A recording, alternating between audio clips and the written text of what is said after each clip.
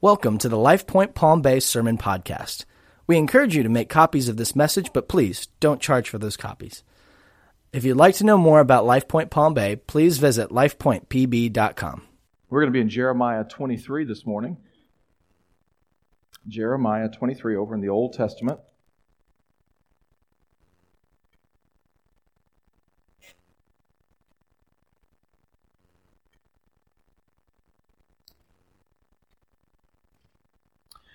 I believe,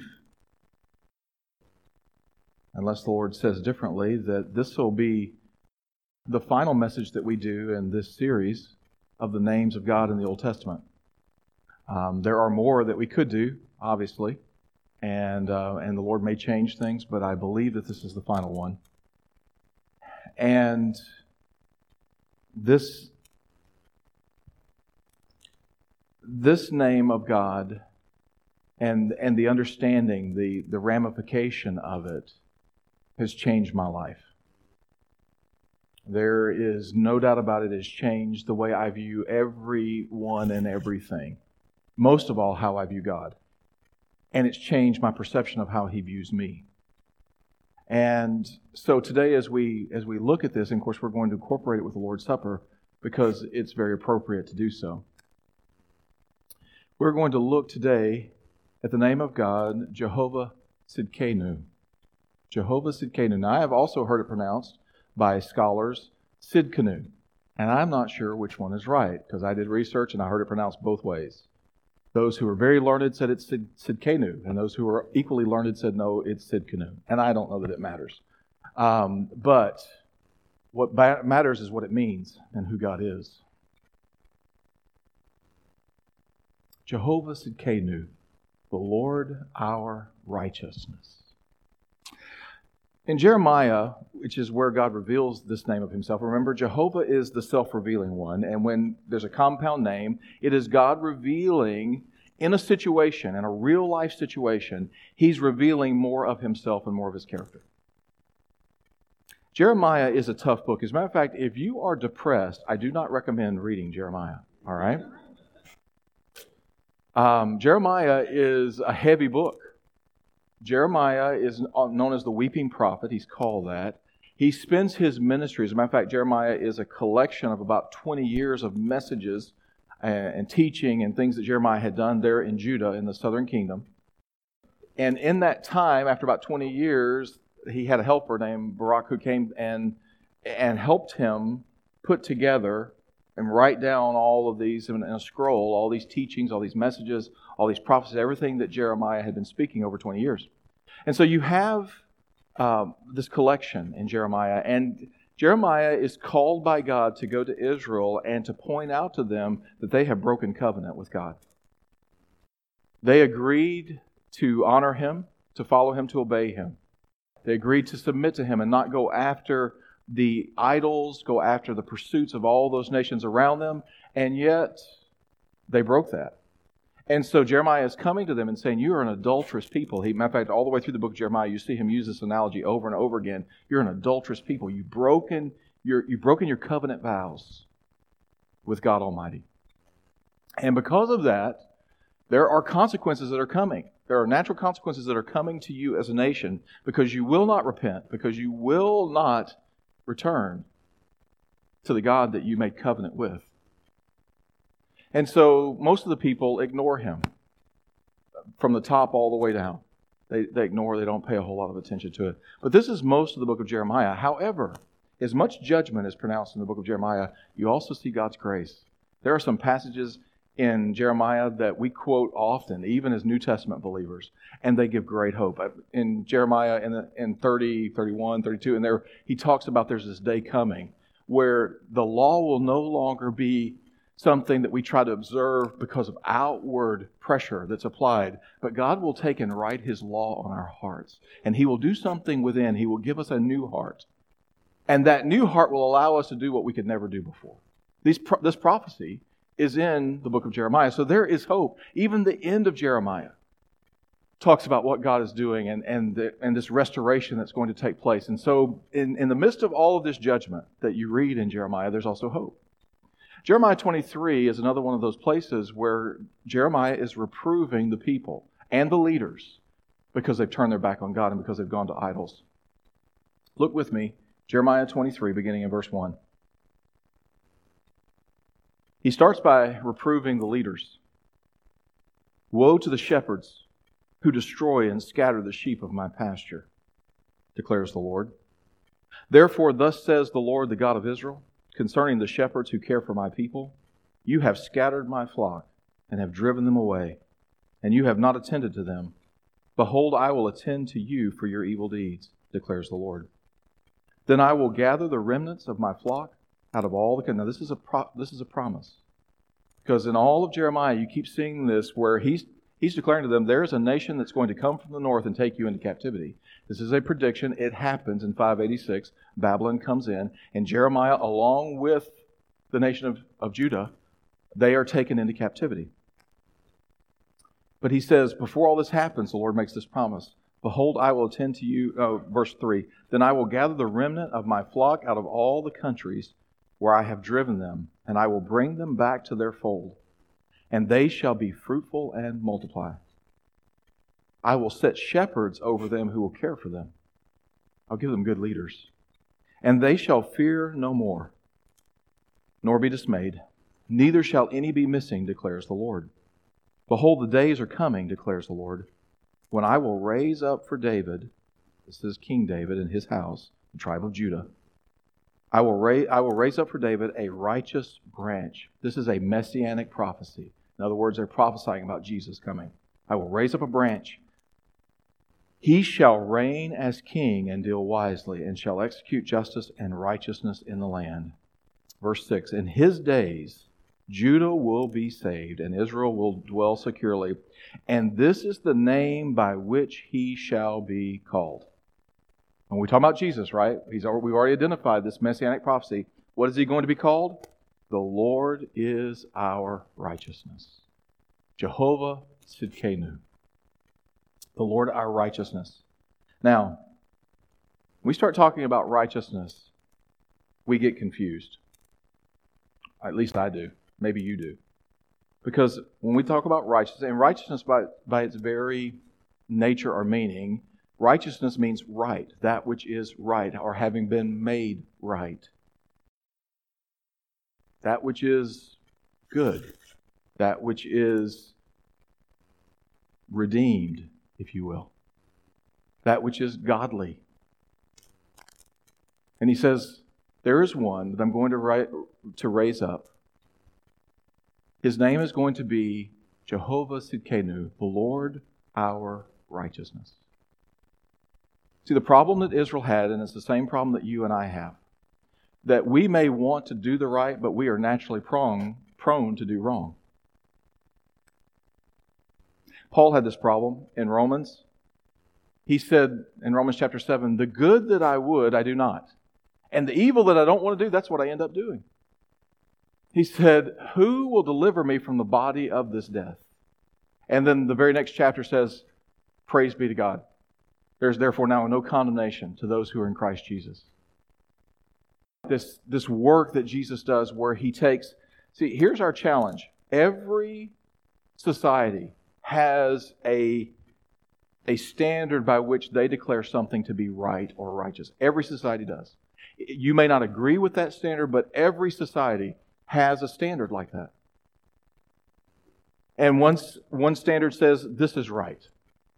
And another standard said, no, this is right. And so there's argument. No, well, we think our way is right. No, we think our way is right. And then God comes in and says, it doesn't matter about all of these human standards that you set up. I have a standard. The only standard that matters is mine. What is God's standard of righteousness? Do we know? It's Christ Jesus, absolutely. And by implication, not just by implication, by direct fact, because the Scripture says so, perfection. Perfection. That's His standard of righteousness. You must be perfect. No sin. Absolutely none. Not one little bit. Not just a little bit of sin, but way better than everybody else you know. None. Perfect. That's a standard that I can't live up to. It's a standard you can't live. That no one, matter of fact, Scripture makes this very clear, there is none righteous. No, not even one. Nobody's righteous. And so we have this issue, this problem. And what man does to solve this problem is we create our own standard and feel like, okay, God will at least be satisfied with this because we did our best. We tried. And so we set up our standards. Depending on what your background is, you had a standard. You had a standard in your home of what was right and what was wrong. You had a standard in the church background that you grew up. This is right, this is wrong. And it's usually outward things that we can see and measure. Because how do we know if we're measuring up to the standard if we can't see some evidence that we're actually doing it? So we come up with lists of things to do and not do so that we can be righteous. I've said it before. It was a little saying that we had when I grew up in the Baptist church, in Southern Baptist. We don't drink, smoke, or chew and go with girls who do. All right? Now, it doesn't matter whether these are biblical things or not. We made them godly. We made them righteous.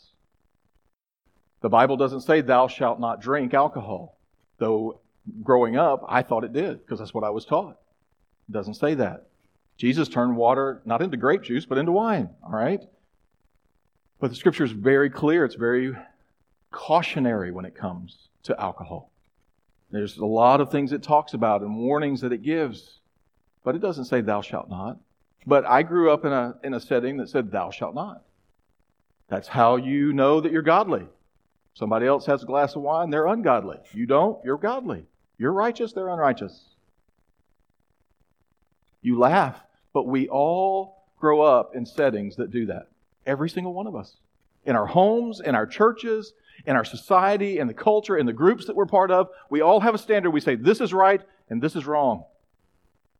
The problem is that what happens when my standard contradicts Donald's standard over here, all right? And I say this is right, and Donald says, no, it's wrong. And then Donald has something else. He says, no, this is right. And I say, no, that's wrong. Who wins? Who's right and who's wrong?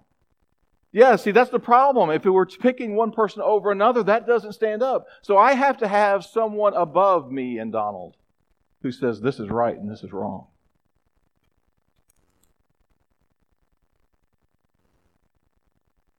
God says perfection. That's my standard. And you can't meet it.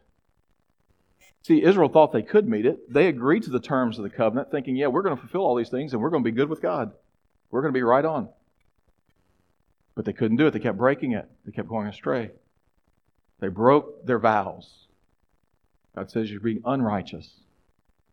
But God already had in mind, He knew they were going to do that. He already had in His mind. He had a plan.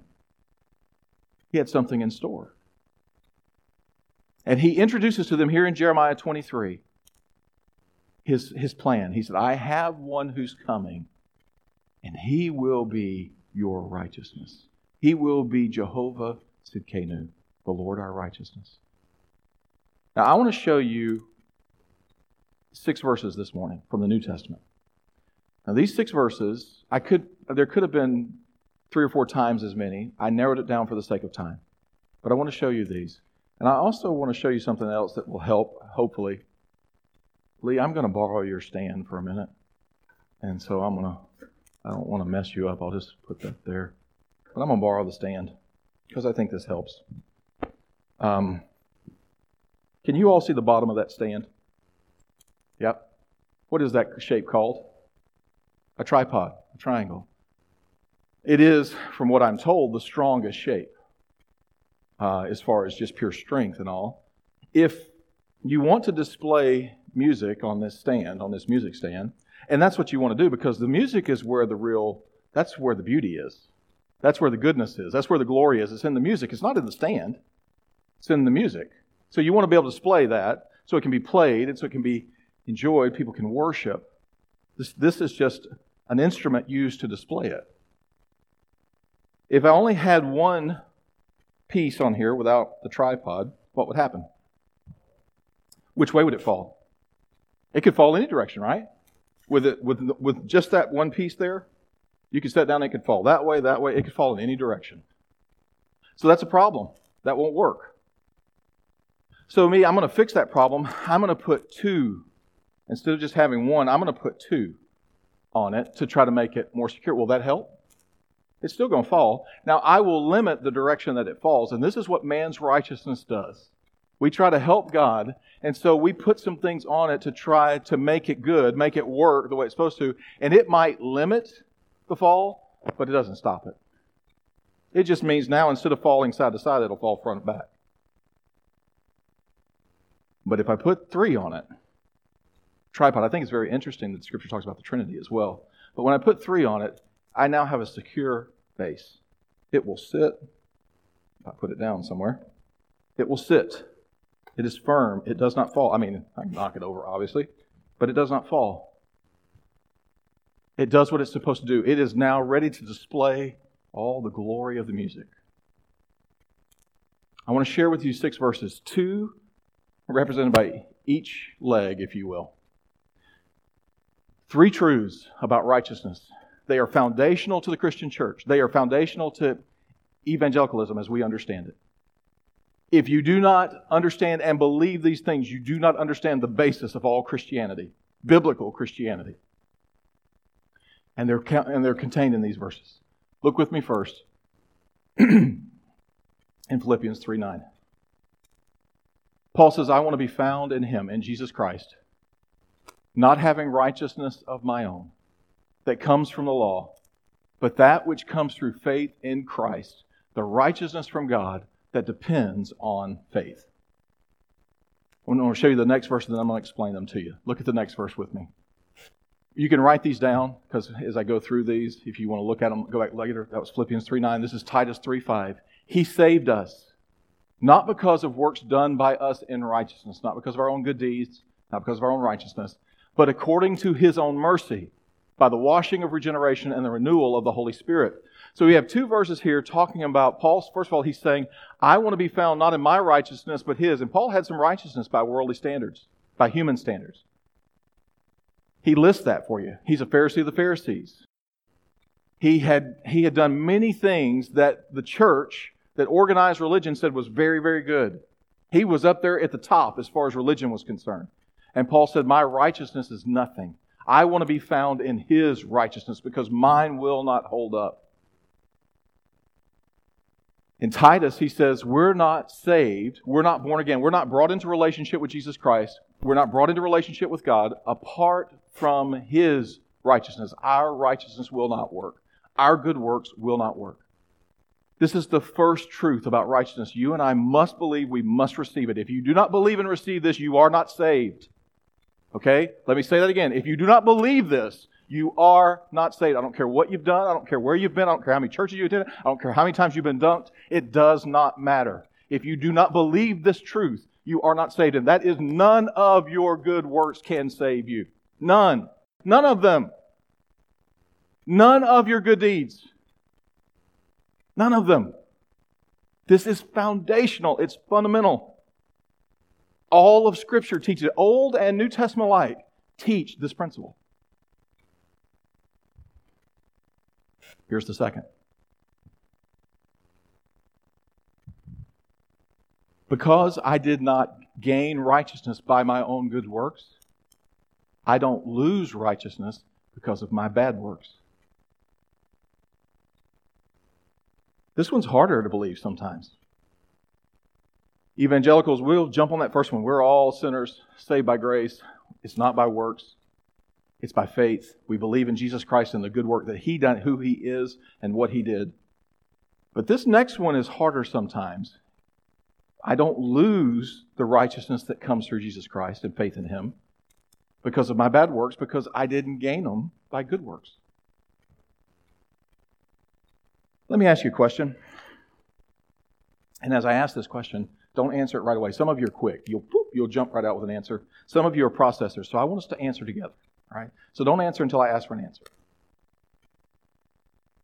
Can an unrighteous person do righteous things? Let me say it a different way. Can a person who doesn't know Jesus, who's not in a relationship with Jesus, do good things? All right, on 3. We'll all answer together, okay? 1, 2, 3. All right, we're in agreement. Here's another question. Again, don't answer it. We'll answer it together. Do the righteous deeds of an unrighteous person make them righteous? Let me say that a different way. Do the good deeds of the person who doesn't know Jesus make them a believer, make them part of the family, make them saved, if you want to use that term, make them righteous? Does that happen? 1, 2, 3. No. All right, we're in agreement. Can a righteous person, made righteous by faith in Jesus Christ, do unrighteous things? Yes or no? All right.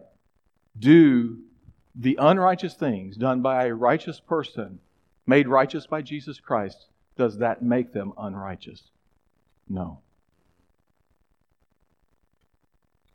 We have to grab hold of that. That is the second leg to this tripod. That is the second truth of righteousness that you and I must understand. Number one, it is not by our works of righteousness. None of them. We cannot do enough good works to be righteous in God's sight. Number two, because I didn't do good works to gain righteousness, I don't lose righteousness because of my bad works. By the way, anybody in here since you become a Christian had any bad works? How about today? I mean, we probably can name some today. All right? This is the grace of God. This is why it is good news. Often we give people stuff that's not good news. It is believe in Jesus and then work really hard to try to hang on to it. That's not good news. That's bondage. But there is a third leg here, all right? Let's look, before I leave it, let me give you these other two verses that go with the second point. 2 Corinthians 5:21. For our sake, He made Him. Who made who? God the Father made His Son, Jesus Christ. By the way, that's who He made the covenant with. He didn't make the covenant with you and me. The first covenant He made with Israel. But the new covenant He didn't make with you and me. The new covenant He made with His Son, and you and I enter into it by faith. All right?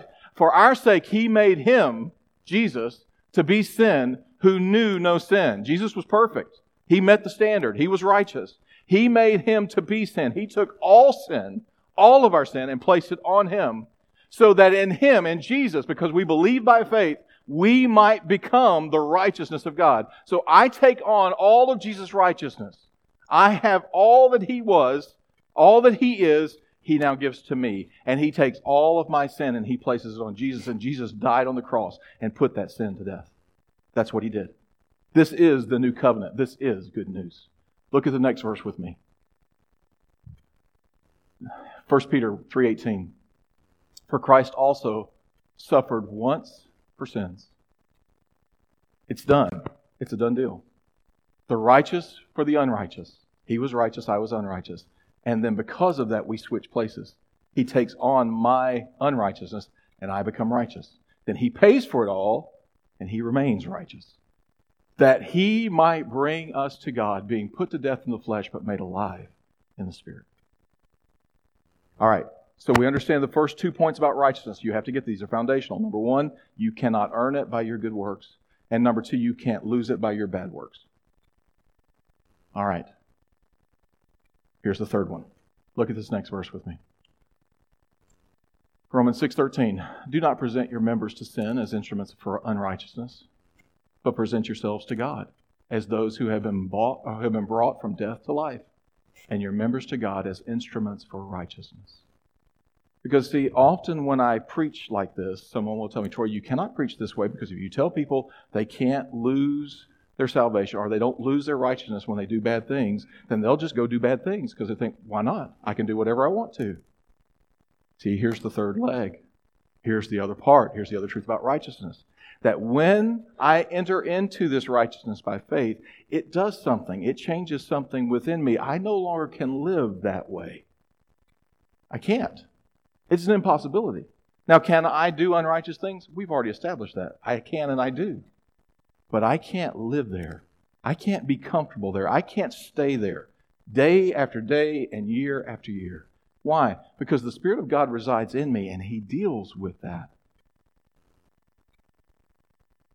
Look at the next verse with me. Romans 6:19. I am speaking in human terms because of your natural limitations. Because we all sin. That's what he's saying. Because we're messed up. For just as you once presented your members as slaves to impurity, just the way you gave yourself over to do sin, to do the wrong thing, He said, and to lawlessness, leading to more lawlessness. So now, present your members as slaves to righteousness, leading to sanctification. We talked about Jehovah Makadish last week, the one who sanctifies. He's saying, here's the third part of righteousness. I can't earn it, number one. I can't lose it because of my unrighteousness. But because I have His righteousness in me, I am now constantly presenting myself to Him to do righteousness.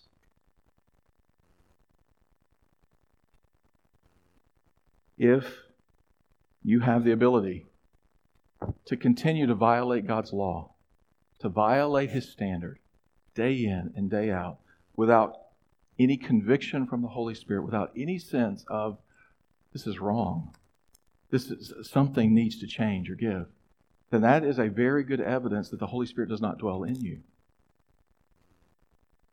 This is why it's important. Some people say, well, why are there all these lists in the Bible and all these things about, do this, but don't do that, do that?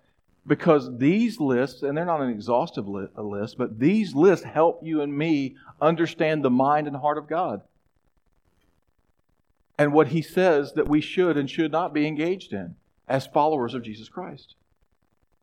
He gives all kinds of things. He talks about the tongue and the way we use our tongue. Here's how you know that God's in you. Here's how you know that He's working. I had it this week. Something came out of my mouth and almost immediately I'm walking away and it was like the voice within me. And I don't hear voices, but it was the prompting of the Holy Spirit within me. Ron Dunn used to say it's louder than an audible voice, and he's right. It is. He said, Troy, what did you say? Like, Lord, I don't even know. It just kind of came out and it was, I don't want you to say that. That's not the kind of speech that I want to come out of your mouth. Now, if I told you, some of you sitting there, please tell me what you say. If I told you, some of you would go, how dare you? And some of you go, what's the big deal? Some of you go, what's the big deal? Nothing wrong with that. Because again, we judge it by man's standard. I don't judge things by man's standard. You don't, as a believer, you don't judge things by man. God judges it by His standard. And His Spirit within me. See, this was the promise that Jeremiah talked about when he said that God would put a new heart in us. He would do a new thing.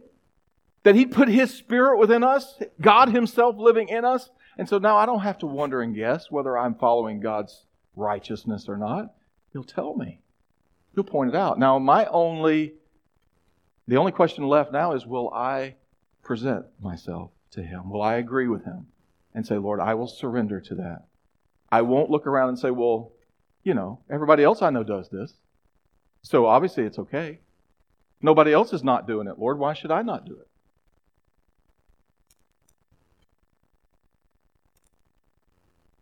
Righteousness cannot be earned. It is received by faith.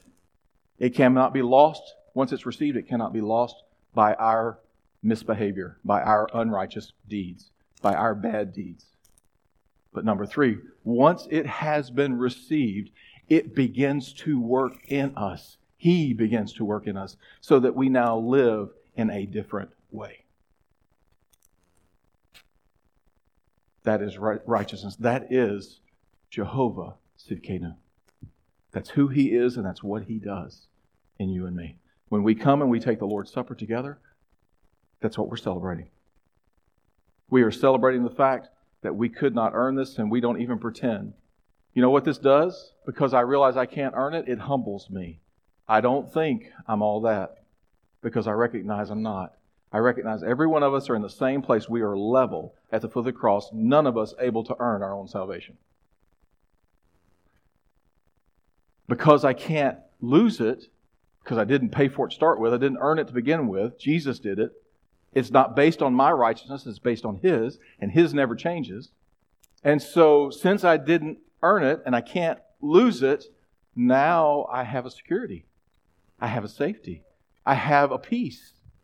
Because I recognize that even when I mess up, and I will, I don't lose it. But then thirdly, This righteousness is a motivating factor to me to live differently. The work of God in me, I don't want to engage, even though sometimes I do still say the wrong thing or do the wrong thing or desire the wrong thing, that the Holy Spirit speaks to that. I have people come to me on a fairly regular basis and say, I don't know what to do about this, but something's bothering me. And they start telling me, and I smile and I say, that's the Holy Spirit. That's a good sign. Yes, the Holy Spirit's speaking to you. It's bothering you. So respond. Present, as Romans says, present yourself to Him as instruments of righteousness. And again, remember that even when you do that, you still aren't earning your righteousness. You're simply responding to His.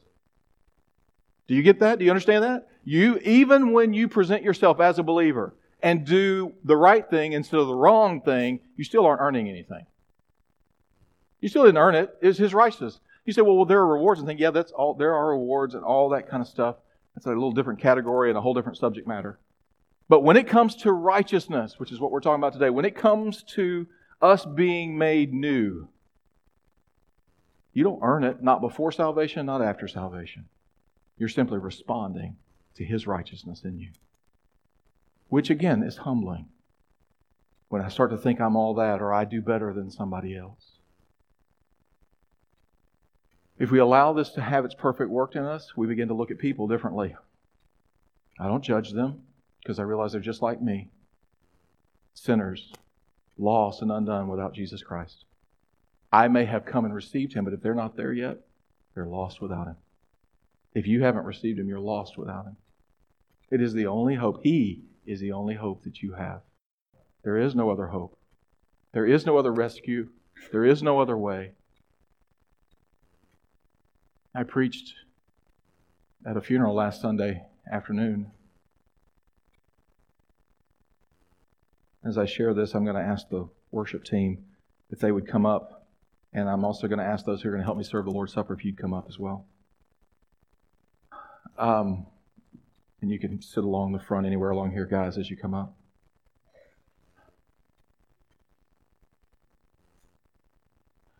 I was speaking at this memorial, and the person who passed away, I didn't know, but their child goes to church here, grandchildren, asked me to do this, and so I was happy to do that. But the person who passed away was Mormon, part of the Mormon church, and so most of the folks here last Sunday afternoon were Mormon. Very, very nice, sweet people. Very nice. Very encouraging in many ways. And as I was sharing about Christ being the only way, as a matter of fact, my message was very simple. I did not know this man, so I can't speak about him. I did not know him. I never met him, didn't know him. So I'm going to talk to you about someone I do know. And I talked about Jesus. And they agreed with me. And afterward, come on, yeah, really appreciate that. And you're teaching on Jesus, appreciate all that. But there was one major question, and so I'm able to have conversation with individual ones and say, the question that I have is, we both agree about Jesus and how special He is, but for me, He's the only way. Is that true for you as well? Do you believe that as well, that He's the only way? And there's a little hem-hawing there, that He's the only way. Well, there may be other things along with Jesus. I'm here to tell you this morning, and you're not going to like this, it's not politically correct, but Jesus is not politically correct. And He's not tolerant. Oh, He's loving and He's gracious to all who would believe and for those who have not believed. But He is the only way. There is no other. Nothing else will do. No one else will do. There is only one way to the Father, and that is through Jesus Christ the Son. If you're counting on your good works, you're lost. If you're counting on your church attendance, you're lost. If you're counting on how much you've read the Bible or how much you know or how many Bible studies or seminars you've attended, if that's what you're counting on, you're lost. If you're counting on your mom and dad, your grandparents, you come from 5 generations of Christians, that's wonderful, but you're still lost if that's what you're counting on. Jesus Christ, Him alone. Paul said, this is the one thing that I want. I want to be found in His righteousness. I would not want to stand before God in my own righteousness based on my best day. The best day of living in my own human strength, I would not want to stand before God even in that. I would be doomed. I stand before Him and I am in His Son, Jesus Christ. That's what we celebrate here today. That's why this is a celebration. It's a remembrance that He died and rose again, and because of that, we have life. We have hope. He is Jehovah Tzidkenu, the Lord, my righteousness. And I need no other. Nothing else. Would you bow your heads with me? If you do not know Him today, before we take this, I want to give you that opportunity. If the Holy Spirit is drawing you right now, right where you sit, if you have been trusting anyone or anything else besides Jesus and Him alone, then right now, if the Holy Spirit's drawing you, would you simply acknowledge, Jesus, I've been trusting someone or something else. And right now, I put my trust completely in You and You alone. I am lost and undone. I have no hope apart from You. And I am trusting You.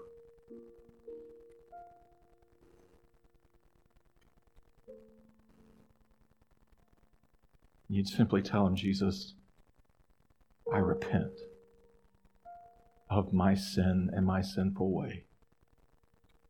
Doing it my own way. I repent. And I turn to You.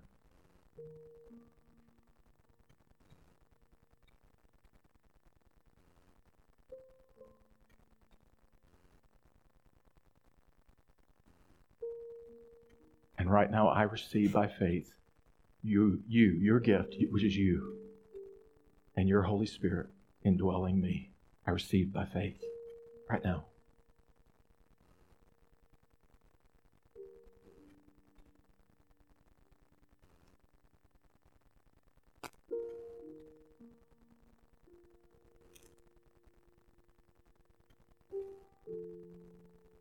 Based on the promise of His word, to many as believed Him, to them gave He the power, the authority, the right to be called sons of God, daughters of God. You're His child, based on His promise, and your response to it. Now, as His child, with the power of the Spirit at work in you, would you present yourself? Right now, just present yourself and say, Lord, I present myself, my members, as instruments of righteousness for You.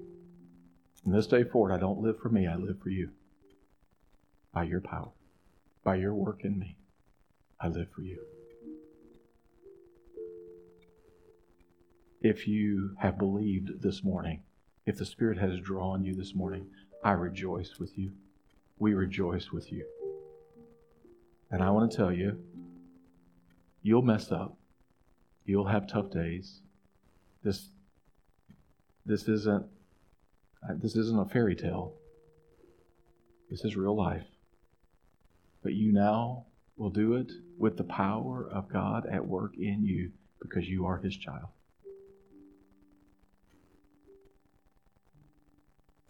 Lord, I thank You. I thank You for what You do. I thank You for how You save, what You have done, how You have paid for us. I praise You and I thank You. And Lord, right now, we remember You. As we take this meal together, we remember You. You are our righteousness. You are our hope. You are the only goodness we have.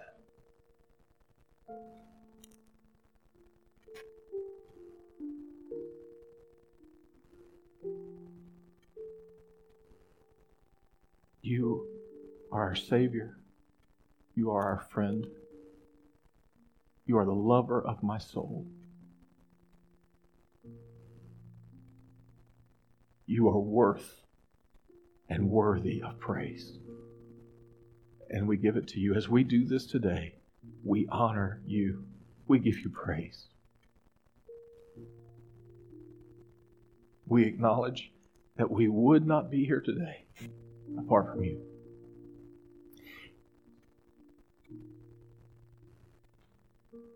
And so, Lord, today, thank you. And I would encourage you today as well, as we're praying just in this time of prayer. You're a believer. You were a believer before you walked in here. But you know there are areas of your life where you have not been presenting your members as instruments of righteousness. And the Holy Spirit reminded you of that today. Then would you stop right now by faith and by His work in you and say, Lord, I present my members as instruments of righteousness in this area. What you're bringing to my mind right now, I present myself. I know I don't lose my righteousness because you bought it. But Lord, I know you've called me to present myself to you to walk in righteousness. And so I do that right now.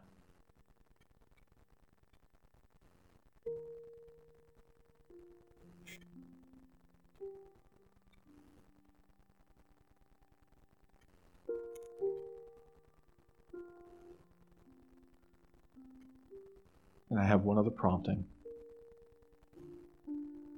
It has been my experience in my own life and in many believers that I have talked to through the years that the great hindrance to our experiencing the fullness of our relationship in Jesus Christ is bitterness and unforgiveness. It may be the number one thing that I have faced both in my own life and in talking with other believers. I mean, there's all kinds of stuff we could talk about and all kinds of sin we could name, but bitterness and unforgiveness ranks way up there. If this morning you walked in here with bitterness and unforgiveness toward anyone, would you present that to the Lord? Would you be willing, by the power of His Spirit and by faith, to present that to Him this morning? And say, Lord, I give you my bitterness. I give you my hurt. I give you my unforgiveness. I give it to you. I have no right to it. I surrender it. I yield it to you.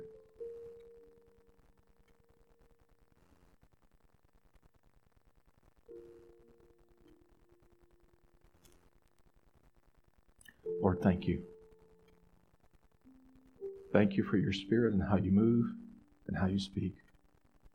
I thank you for what you are doing even now in this room as you draw us and reveal to us more and more of who you are and what you desire to do in us and through us and for us. Lord, I thank you and I praise you. And I pray this in your precious name, Jesus. And all God's people said, Amen. Amen.